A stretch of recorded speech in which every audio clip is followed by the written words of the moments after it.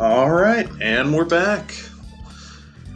So I remember back in probably January or February, watching the trailer for the new James Bond movie, No Time to Die, and thinking, man, I need to go back through and I need to watch all the James Bond movies. And I kind of did a count at that point from where we were to when No Time to Die was going to come out, and there weren't enough weeks. And James Bond movies can be a pretty big time commitment. Mm-hmm. So I was sitting there and I was like, I'm not going to be able to do it. Well, then this little bug came around, coronavirus, and threw it back about 6 months in the year.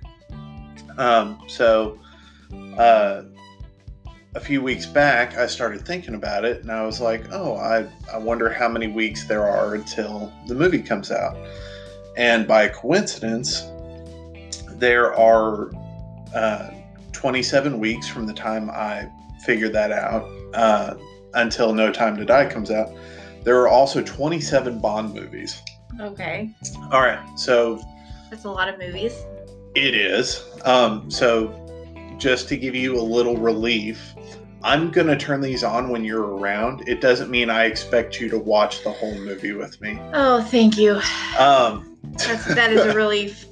So that's one. But two, it's also not all Bond movies are created equal. So today we'll probably talk a little longer about this one. And there will be others that we don't talk as much about. And then there will be some we barely hit on at all. They're footnotes. A couple of the movies, when I say there are 27 Bond movies, there are technically only, before No Time to Die, there are 24 Bond movies. No Time to Die will be number 25. Okay. And then there are two unofficial James Bond movies that exist, bear the name James Bond, bear copyright and everything, but they don't belong to the proper series. Interesting. So the first one is a 1960s, I've heard it described as a Frankenstein's monster of a movie called Casino Royale. Okay. Which has absolutely nothing to do with the book other than a couple of characters. It's a comedy, action, adventure, spy movie that I've heard described by some people as absolutely horrible and some people as absolutely hilarious. I have never seen it. It is currently on HBO, which we currently subscribe to, so I will be checking it out.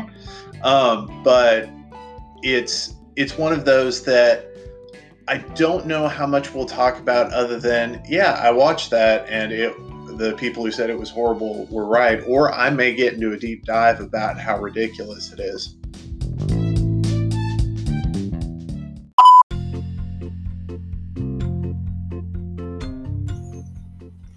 So on the weeks where we don't talk in depth about a Bond movie, we'll probably talk about other stuff. Okay. Hopefully there'll be some people who are maybe more passionate about that particular Bond movie, and will either write in or Skype in or call in, and we'll get them on the episode to hear their 2 cents. But honestly, I can say that every Bond movie has something worth liking, even if it's an absolute dumpster fire of a movie. And we'll talk about that every week, of whether we liked it or not, what we liked, what we didn't, all that fun stuff. So, with that said, let's get into it. Okay. All right. So, first and foremost, this being episode 1, we're talking about the very first Bond movie. But outside of me, what was your knowledge base of James Bond? I know that James Bond is a spy and a womanizer. Okay. That's pretty much, and he always gets the bad guy in the end. Okay, so you know the basics of most Male. Spy movies. Most spy movies, most male characters pre-1985. Yes. Oh, not bad. There's not a lot more you need to know, honestly. And if you need to know it for a particular movie, they tell you in the movie. Whereas with Marvel movies, if you haven't watched the past 3, you might be lost. With James Bond, honestly, you're good up until maybe the most recent ones, because they have a loose collection of plot together. But for the most part, most Bond movies up until Daniel Craig are standalone. So you can watch them and you're fine. You don't need any background information, which is nice. And the nice thing is, if you miss 1 or 2 or 20, you're going to be fine. You can hop in and you'll be great. As we get closer to No Time to Die, you probably want to pay more attention because they're a lot more serialized at that point. Okay. And you'll want to know what you're getting into as you get closer. But you have a few months and about 20 odd episodes for that. So All right. You should be fine. So getting into it, we're going to talk about Dr. No, released in 1962, directed by Terrence Young. This is the very first official time that James Bond had been on the big screen, but not the first time he'd been on the screen. Oh, really? Really. So the very first James Bond novel, Casino Royale, was released in 1953. Shortly thereafter, CBS created a small 1-episode TV special starring American super agent Jimmy Bond. Nice. It is a loose adaptation of the Casino Royale short story, and I have not seen it. I have heard it's not great. All right. The biggest issues being that they changed James Bond from a British Secret Service agent to an American spy. And then on top of that, it's a TV special, so you can't get a lot of the camera angles. You can't get a lot of the storytelling. Which is sad, because I honestly, as I think about James Bond, I think it would make the perfect Sherlock-style TV show where they do short, one-off, 1-hour movies from each of the James Bond books. And I think they'd be spectacular if you had that BBC-type budget. But getting into this movie, this is the very first James Bond movie ever made. First of all, what did you think? Just big picture, what did you think? And what we'll do when we get into specifics after your general thoughts is we're going to break it down. What did you not like? What did you like? What made this special? Oh. Or what stood out? All right, so let's start out with general thoughts. I kind of felt it was a little boring. I had a hard time following along. Okay. So just basically, yeah. Okay, so diving into general thoughts and what didn't work, I will agree with you. As someone who absolutely adores James Bond movies, after the opening maybe 20 minutes of the movie, I'm done. I'm checking Twitter maybe every 20 minutes. It is a slow movie. Yeah. This is easily one of, if not the slowest James Bond movie.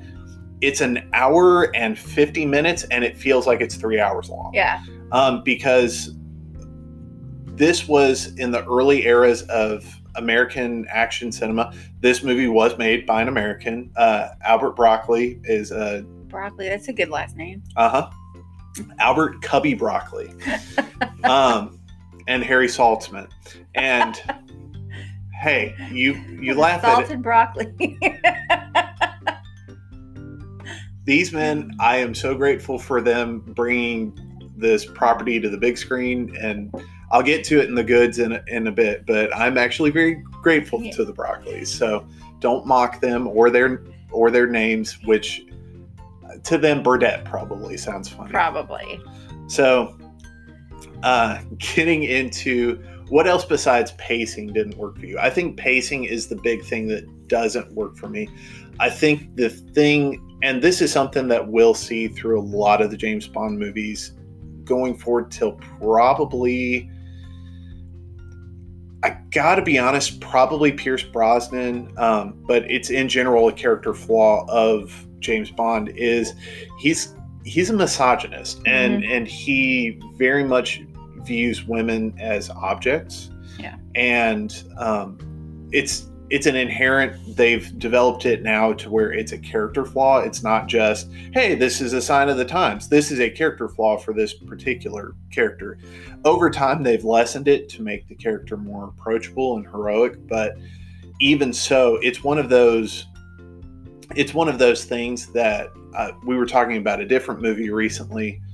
And I said, a person who's looking from the outside in and doesn't understand irony and doesn't understand that not everything on the screen needs to be emulated might look in and say, this is how I need to treat women. And that is absolutely not the case. The thing you should take from the James Bond movies in regards to romantic relationship in general is don't treat people this way. Yeah. But I think those are my negatives. You have anything else before we move on to positives? I don't know. I feel like there's one thing I mentioned where they showed this woman on the screen, and I couldn't figure out, I'm like, is she supposed to be Asian? Like, she was obviously... Yeah, I forgot. Ironically, I would find it in my notes here in a bit. So, yeah, there is more than a little bit of, and once again, product of the times, and not excusing it, just drawing attention to it. There is a lot of either casual or blatant racism in the movie. James Bond and most of the quote-unquote hero characters in the movie are not kind to people of color. And some of the major people of color in the film are not, in fact, people of color. There are people who are just Jewish American immigrants playing Chinese characters. Yeah. There is a woman who is wearing eyelashes in such a way to make her appear Asian. And it wasn't just the eyeliner, because the eyeliner and the wingtip and everything. That's even, I get it.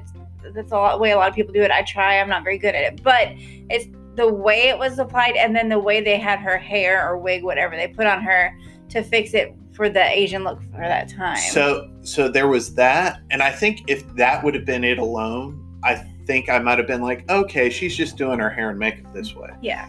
Then they get to her apartment, and it is the most stereotypically American dressed Asian setting. Asian restaurant, kind of. Yeah, it looks like a typical corner Chinese restaurant as an apartment, and at that point I was like, yeah, I think they're trying to make this character Asian, and it just didn't work for me. No. But once again, 1962, we currently have people, even friends, who will say very culturally insensitive things about people of Asian descent, and not cool.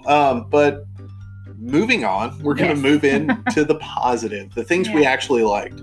And this is where I will point out that even though I think Sean Connery's James Bond is more than a little bit of a jerk, he is one of the coolest movie characters to ever walk onto the screen.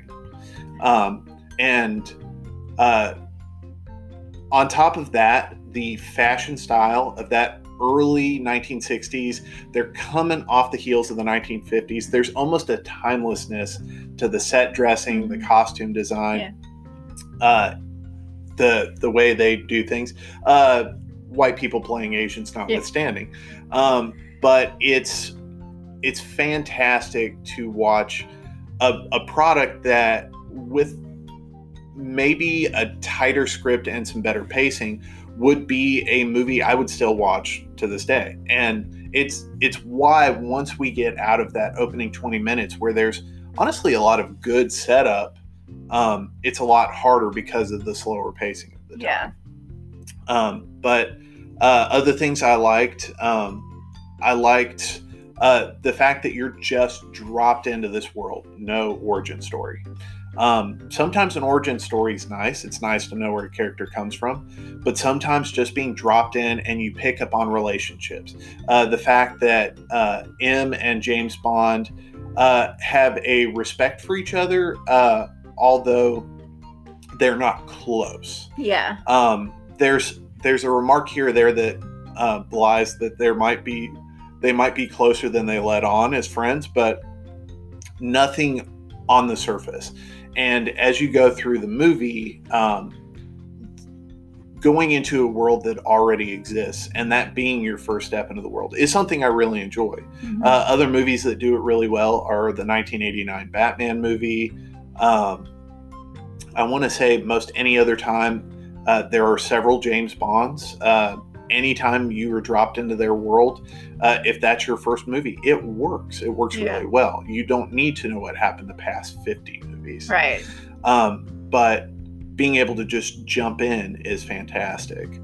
Other things I liked is the villain's lair. I would totally live in the 5-star villain's lair that Dr. No lives in. Yeah, the spa, it was underground spa or whatever it was. Yeah, it was like, whoa, that's cool. But then they give you tea that just kind of knocks you out for a while. So I don't know, maybe that helps relax you. I gotta be honest, if I've had a long week, I might like that. Yeah. I will say one of the things, this might be something you're planning on bringing up later, but I kind of liked it, something we talked about in the moment, and you had to stop and look it up because we're like, what are they? They don't know what they're talking about. But I think we both got educated. When they saw this, it was red paint on the carpet, but they called it blood. And he said it was, what did he say? I'm trying to remember the OHR. I don't remember. ORH negative. Or ORH positive. And we both stopped and looked at each other like, what the heck did they just say? That's not a blood type. It's O positive, O negative, or whatever. And so you actually stopped and looked it up to find out, yeah, that's actually what they used to call it. And so I'm like, yeah, I felt like we got educated in that. That's probably my biggest takeaway of watching that with you. All right. So moving into this, I'm going to do a quick or not so quick rundown. I'll try to be quicker than our hour and a half Avengers Endgame episode. But right off the bat, we start off with the staples of a James Bond movie. And once again, this movie is the first time they're doing this. They've got $1 million. They've got a guy who's acted in a Disney Leprechaun movie as their lead.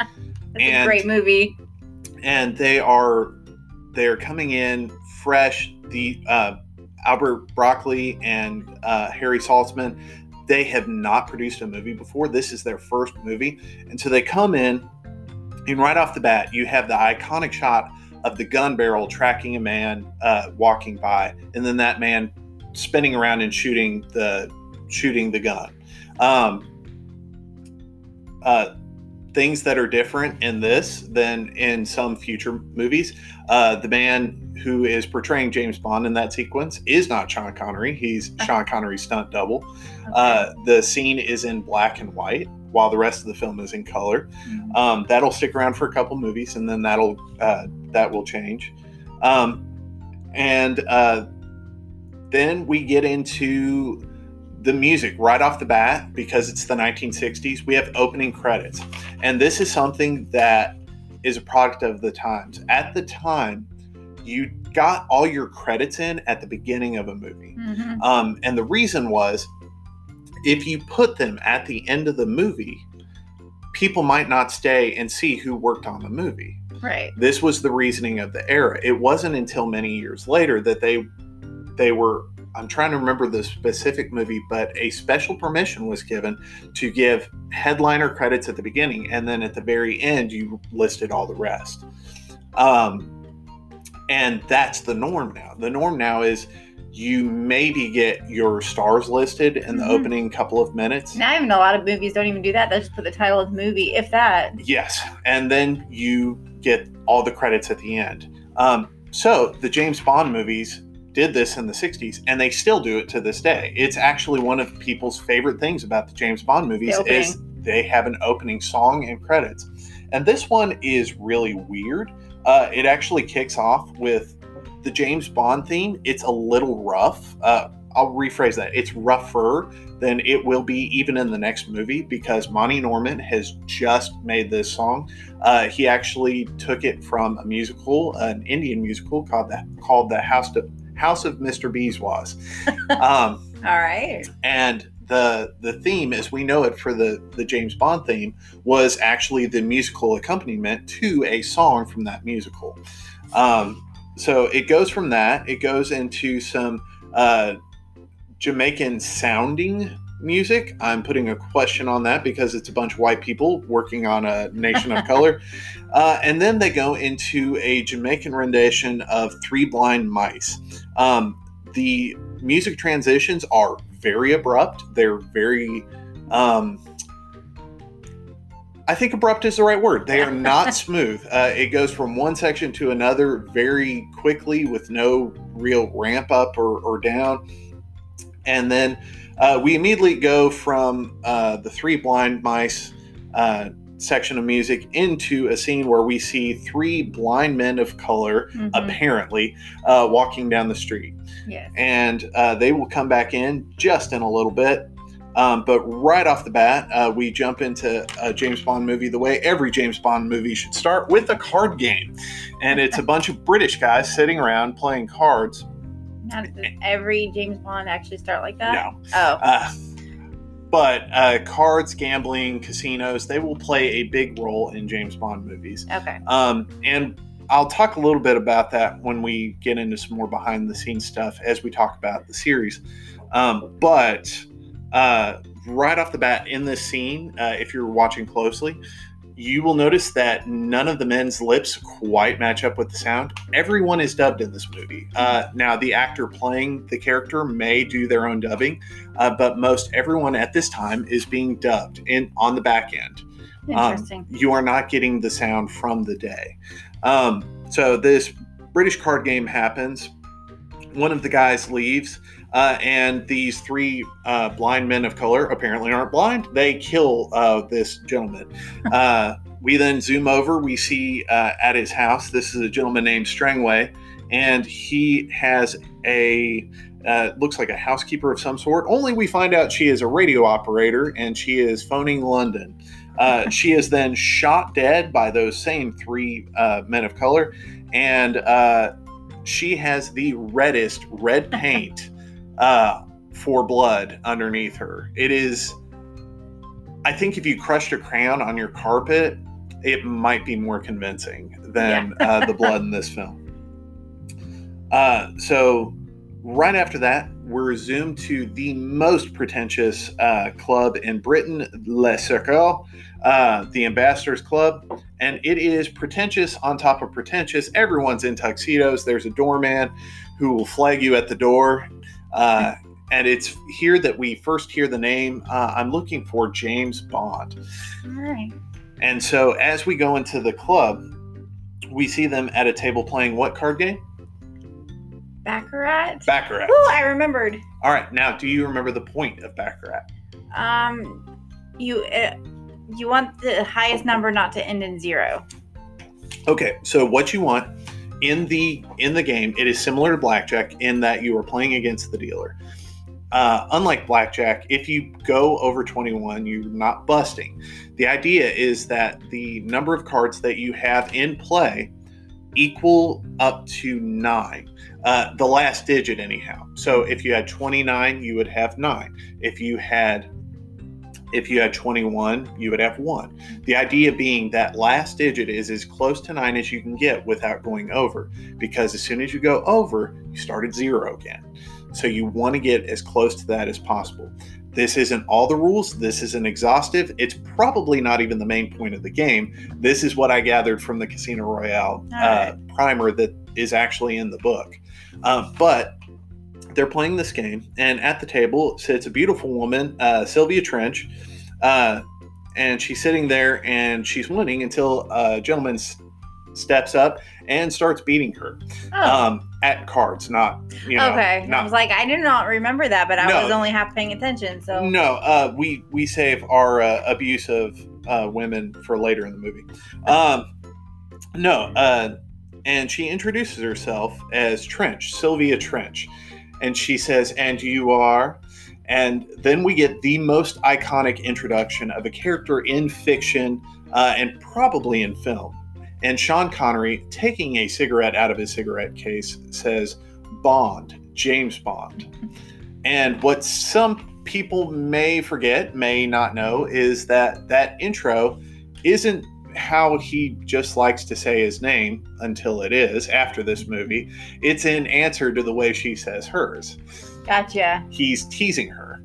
And so... But then that becomes the signature. It becomes the signature way to introduce this character is last name, then full name.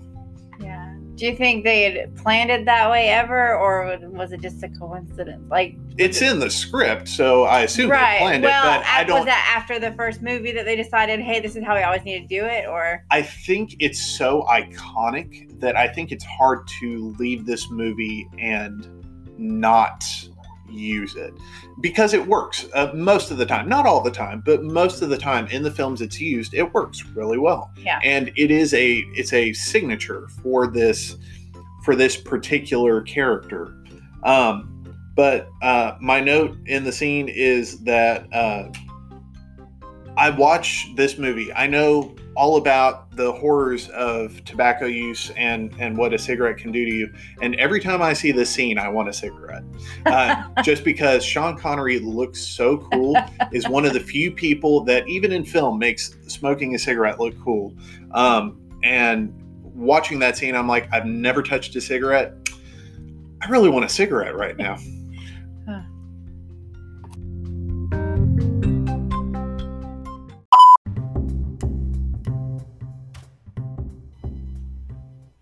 Anyway, James Bond hits on Miss Trench, who will be his steady girlfriend for all of 2 movies. Oh, wow. This movie and the next one. Originally, she was going to be kind of the girl that he comes home to. Meanwhile, he has girlfriends everywhere else.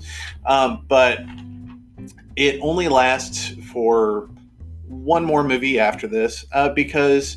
Go figure, people thought no one would want to hang around with a guy who's womanizing every woman he meets. Yeah.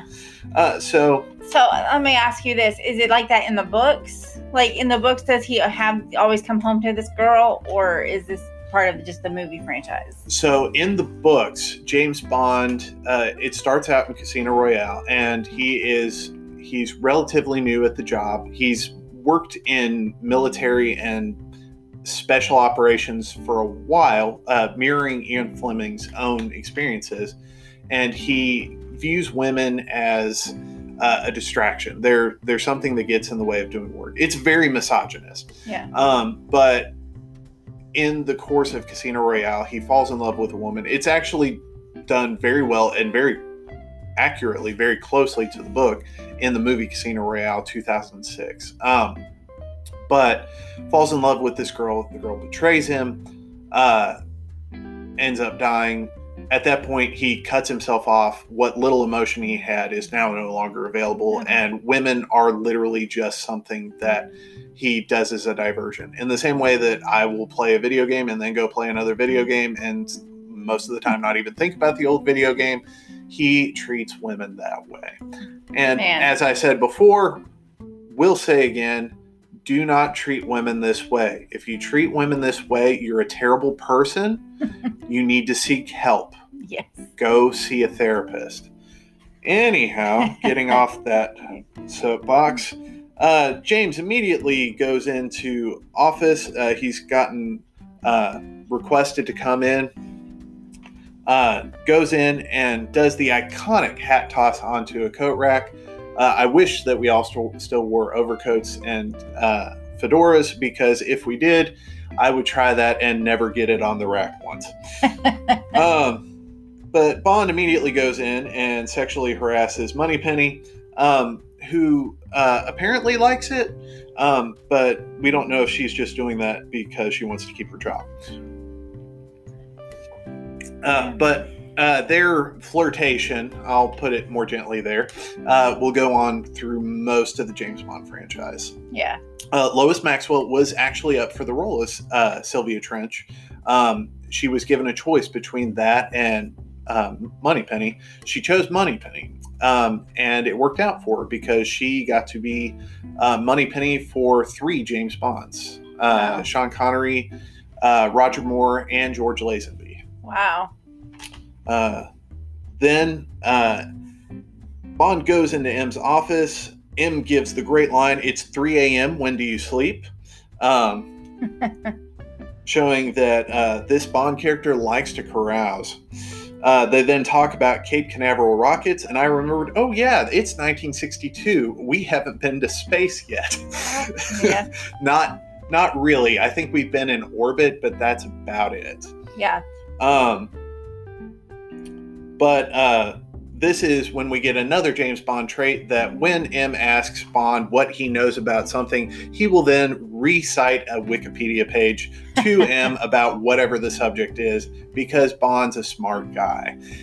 We know this because he tells us. The original Wikipedia. So what do you know, Bond, about these rockets? And Bond goes, well, I don't know, sir. I guess they're hydrogen cooled, and then proceeds to list off 25 facts that no one would know at that time, especially a guy who stays up at 3 a.m. carousing with strange women. But anyhow, it's at this point that Bond is given his mission for this movie. And for the record, Bond's mission in this film, Dr. No, is what happened to Strangways. Strangways was the agent in Jamaica. So his mission doesn't really have much to do with the rockets so much as what happened to this guy who was looking into them. He's basically doing a welfare check. So at this point, James Bond is told he needs a new gun. He needs to carry a gun besides his Beretta, which recently jammed on him. The fun fact about this is, up until this point in the novels, James Bond had... This is actually not the first James Bond novel. Okay. It's actually several novels in, but up until this point in the novels, James Bond had carried a small Beretta. Now, there was a fan named Jeffrey Boothroyd, and this gentleman wrote into Ian Fleming and told him that he was doing guns wrong. Oh. And proceeded to, via correspondence, give a whole lecture on what Bond would and wouldn't do as an intelligence agent. And I don't know who this guy was, because Ian Fleming was in British Special Forces and killed lots of people.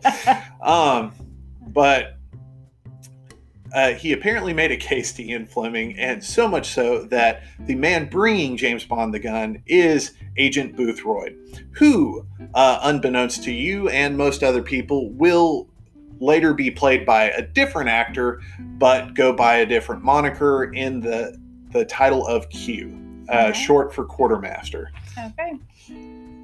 So,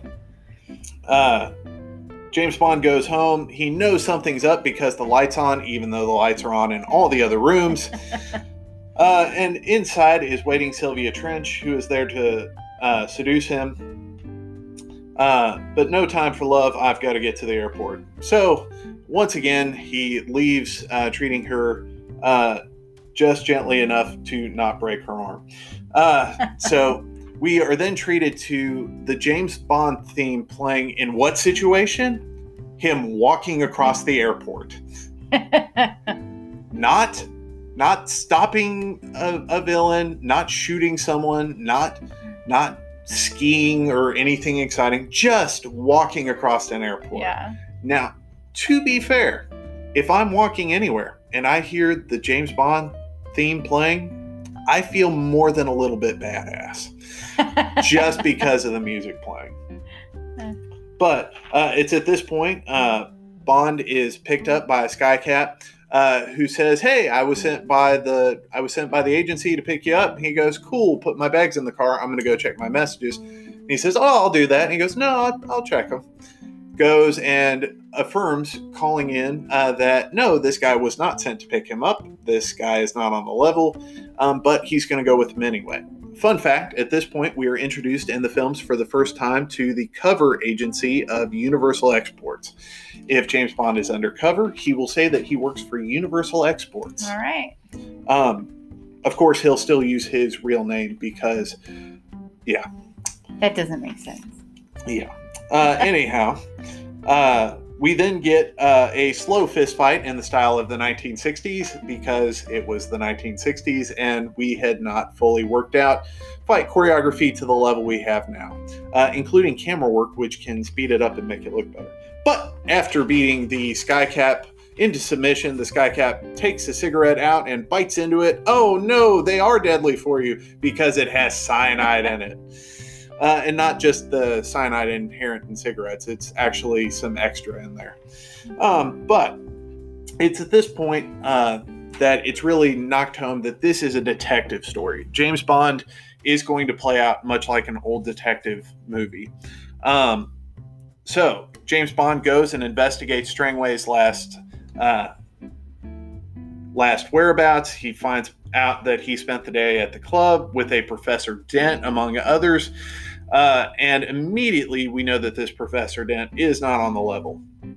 So before leaving to go meet with people, James booby traps his room with hairs and talcum powder so that if anyone came in, he's gonna know they were there. Yeah. And not that the cleaning lady actually came in and cleaned his room.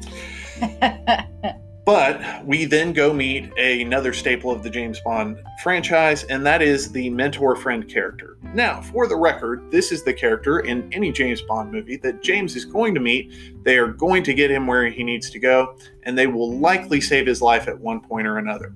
However, if someone has to die in a scene with James Bond, it's going to be this guy. Just because. Sad times. Yeah, and this is Quarrel. Quarrel is a fisherman. And Quarrel's introduction to us is right at the point of the most blaring product placement, which is Red Stripe beer, which is the most middle-class thing about this movie. When every other scene, James Bond is in some sort of club or high-end institution. So, in this same scene, we are introduced to Felix Leiter. Felix Leiter is actually one of the few characters that will come back movie after movie, played by different actors in most movies. Okay. So, he is played by who? I don't know. Jack Lord from Hawaii Five-0. Okay. And he is wearing women's sunglasses. Oh, it's that guy. Yes. So, while they're at dinner enjoying a nice beverage, they are photographed by a young lady who she is of questionable ethnicity. I don't know if she is of the ethnicity they were trying to portray. But Bond and Quarrel and Leiter they're having a good laugh that they're threatening to break this woman's arm.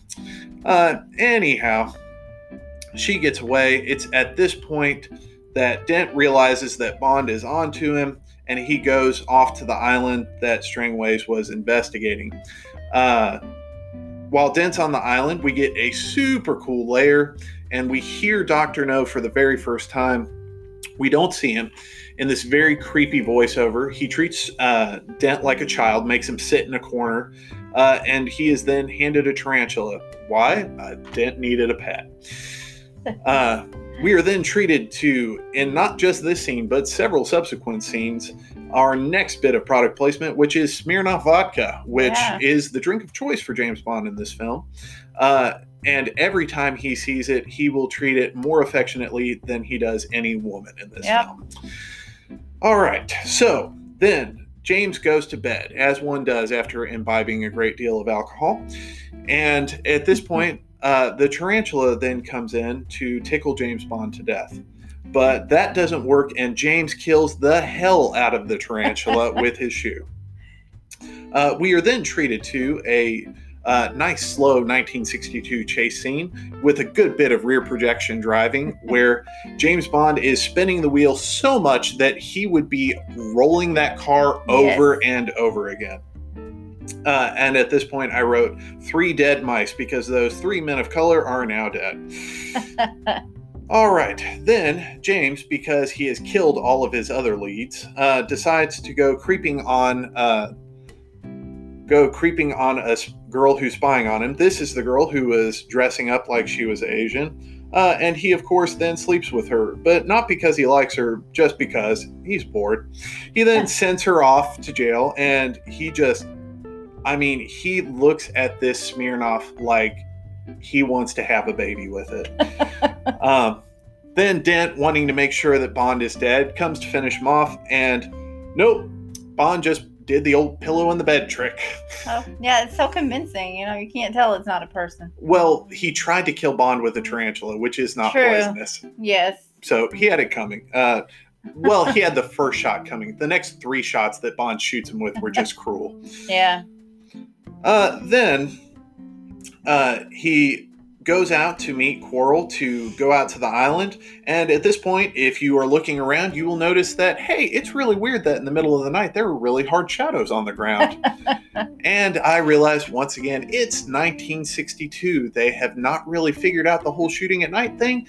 And so anytime there is a shoot at night, either it is too dark to see anything, or they shoot day and then darken the film to make it look like night. It was weird because even in spite of that, like, when you have the night sky in view and everything, you could totally tell it's daylight. It's almost like looking through sunglasses. It wasn't that dark. Okay. From here on out, my notes speed up because I'm having trouble paying attention. I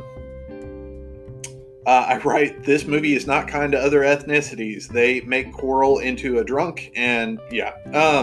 Anyhow, we get to the island, and we are introduced to the iconic shot of Ursula Andress coming out of the water in a bikini, which proceeded to save the bikini at the time because it was kind of on its way out. Yeah.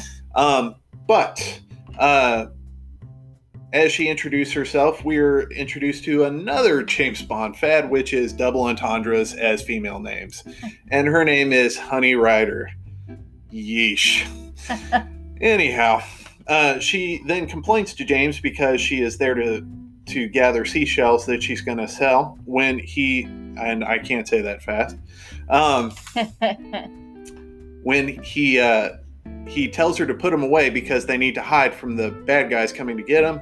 She says, no, I can sell this one for $50. And I'm like, man, I need to meet that sucker because I have got some beachfront property to sell him. Anyhow, they then go, and as they're hiding from the villains, they hide under the water using the reeds. And I have an asthma attack because every time I see a scene underwater where someone has to hold their breath, I hold my breath too. Then, as they're going onto the island, they've been warned that there's a dragon on the island. And as soon as they see it, it is very obvious that it's a vehicle. Yeah. That someone put a dragon sticker on. Yes. And the fact that anyone actually thought it was dragon is, well, it's not kind to them. Then, Quarrel is killed by the flame-throwing dragon, in quotes, and Honey and Bond are taken to the 5-star resort. They are now scrubbed down for radioactive material because there's radioactive stuff on the island.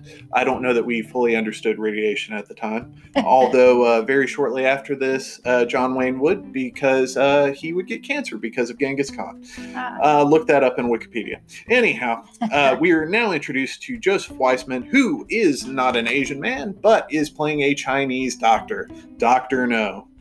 And his little quirk, and yet another James Bondism, is that your villain has to have some sort of weird quirk, and his quirk is he has metal hands.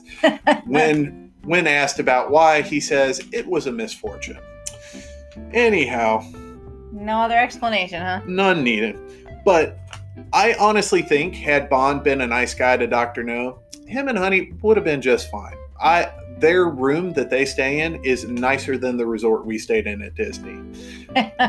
And that is not a put down on Disney. That is a praise on Dr. No. Way to be hospitable. Yeah. Anyhow, Bond escapes from his capture and threatening.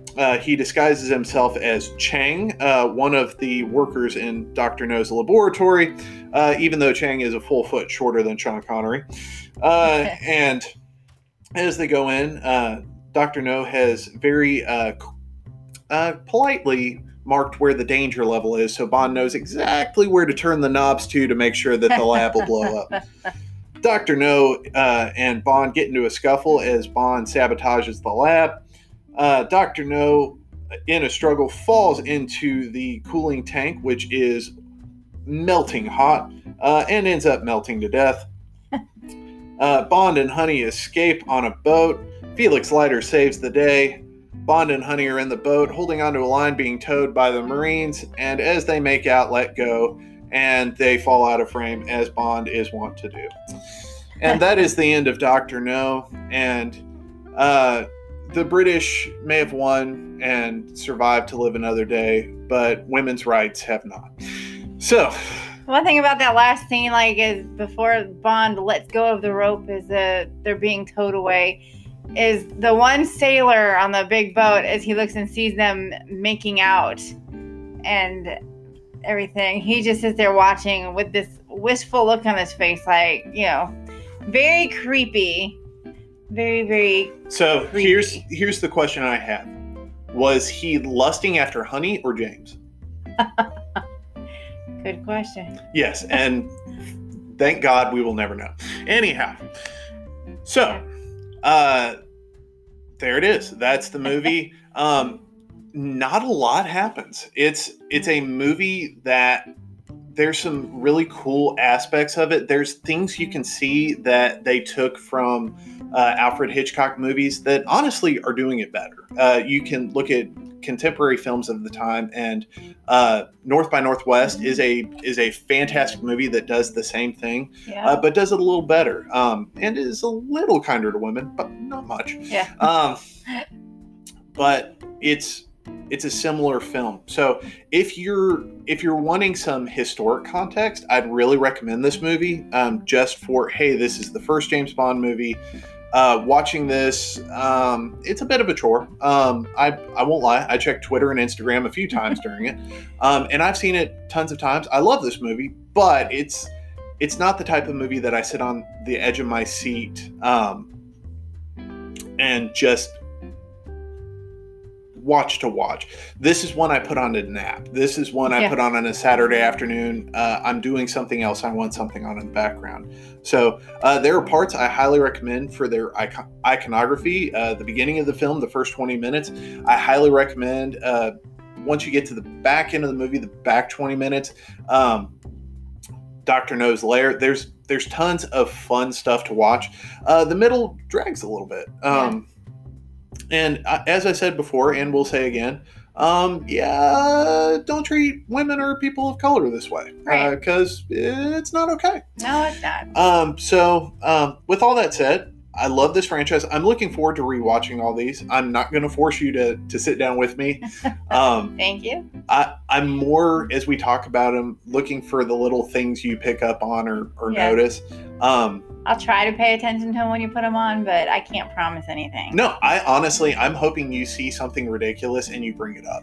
Well, I remember that I watched that one with you one time with what's his name? It's one of the newer, not new, but Pierce Brosnan.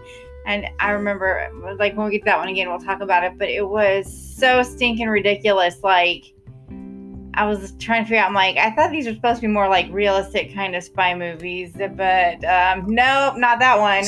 So for the record, there are some that are more grounded, and then we are going to, in a few movies, we're going to get to a gentleman who is exploded by being inflated, and they actually used a balloon, and it did not look good. Wow. And then a couple movies after that, we're going to have a pigeon double take, where a pigeon looks at Bond and says, "What?" and looks at him twice. It's very cartoonish. Wow, okay. So, all that to say, love James Bond. Looking forward to No Time to Die in November. I hope you guys will stick with us through all of these. If you are interested in talking about a James Bond film, and maybe even want to be a guest host, give me a shout out on Twitter or Instagram. I am at Mark Burdett on Twitter. I'm not sure what my Instagram is. It's something. Isn't it Favorite Things with Mark? It might be. Anyhow, you can find me. It's not hard. Also, let me know what you think of the new album art. I just started playing around with Photoshop. I'm not very good at it, but I'm having fun. So, I think it's brilliant. So let me know what you think. I hope you'll join us next week as we watch From Russia with love. See you then. Bye.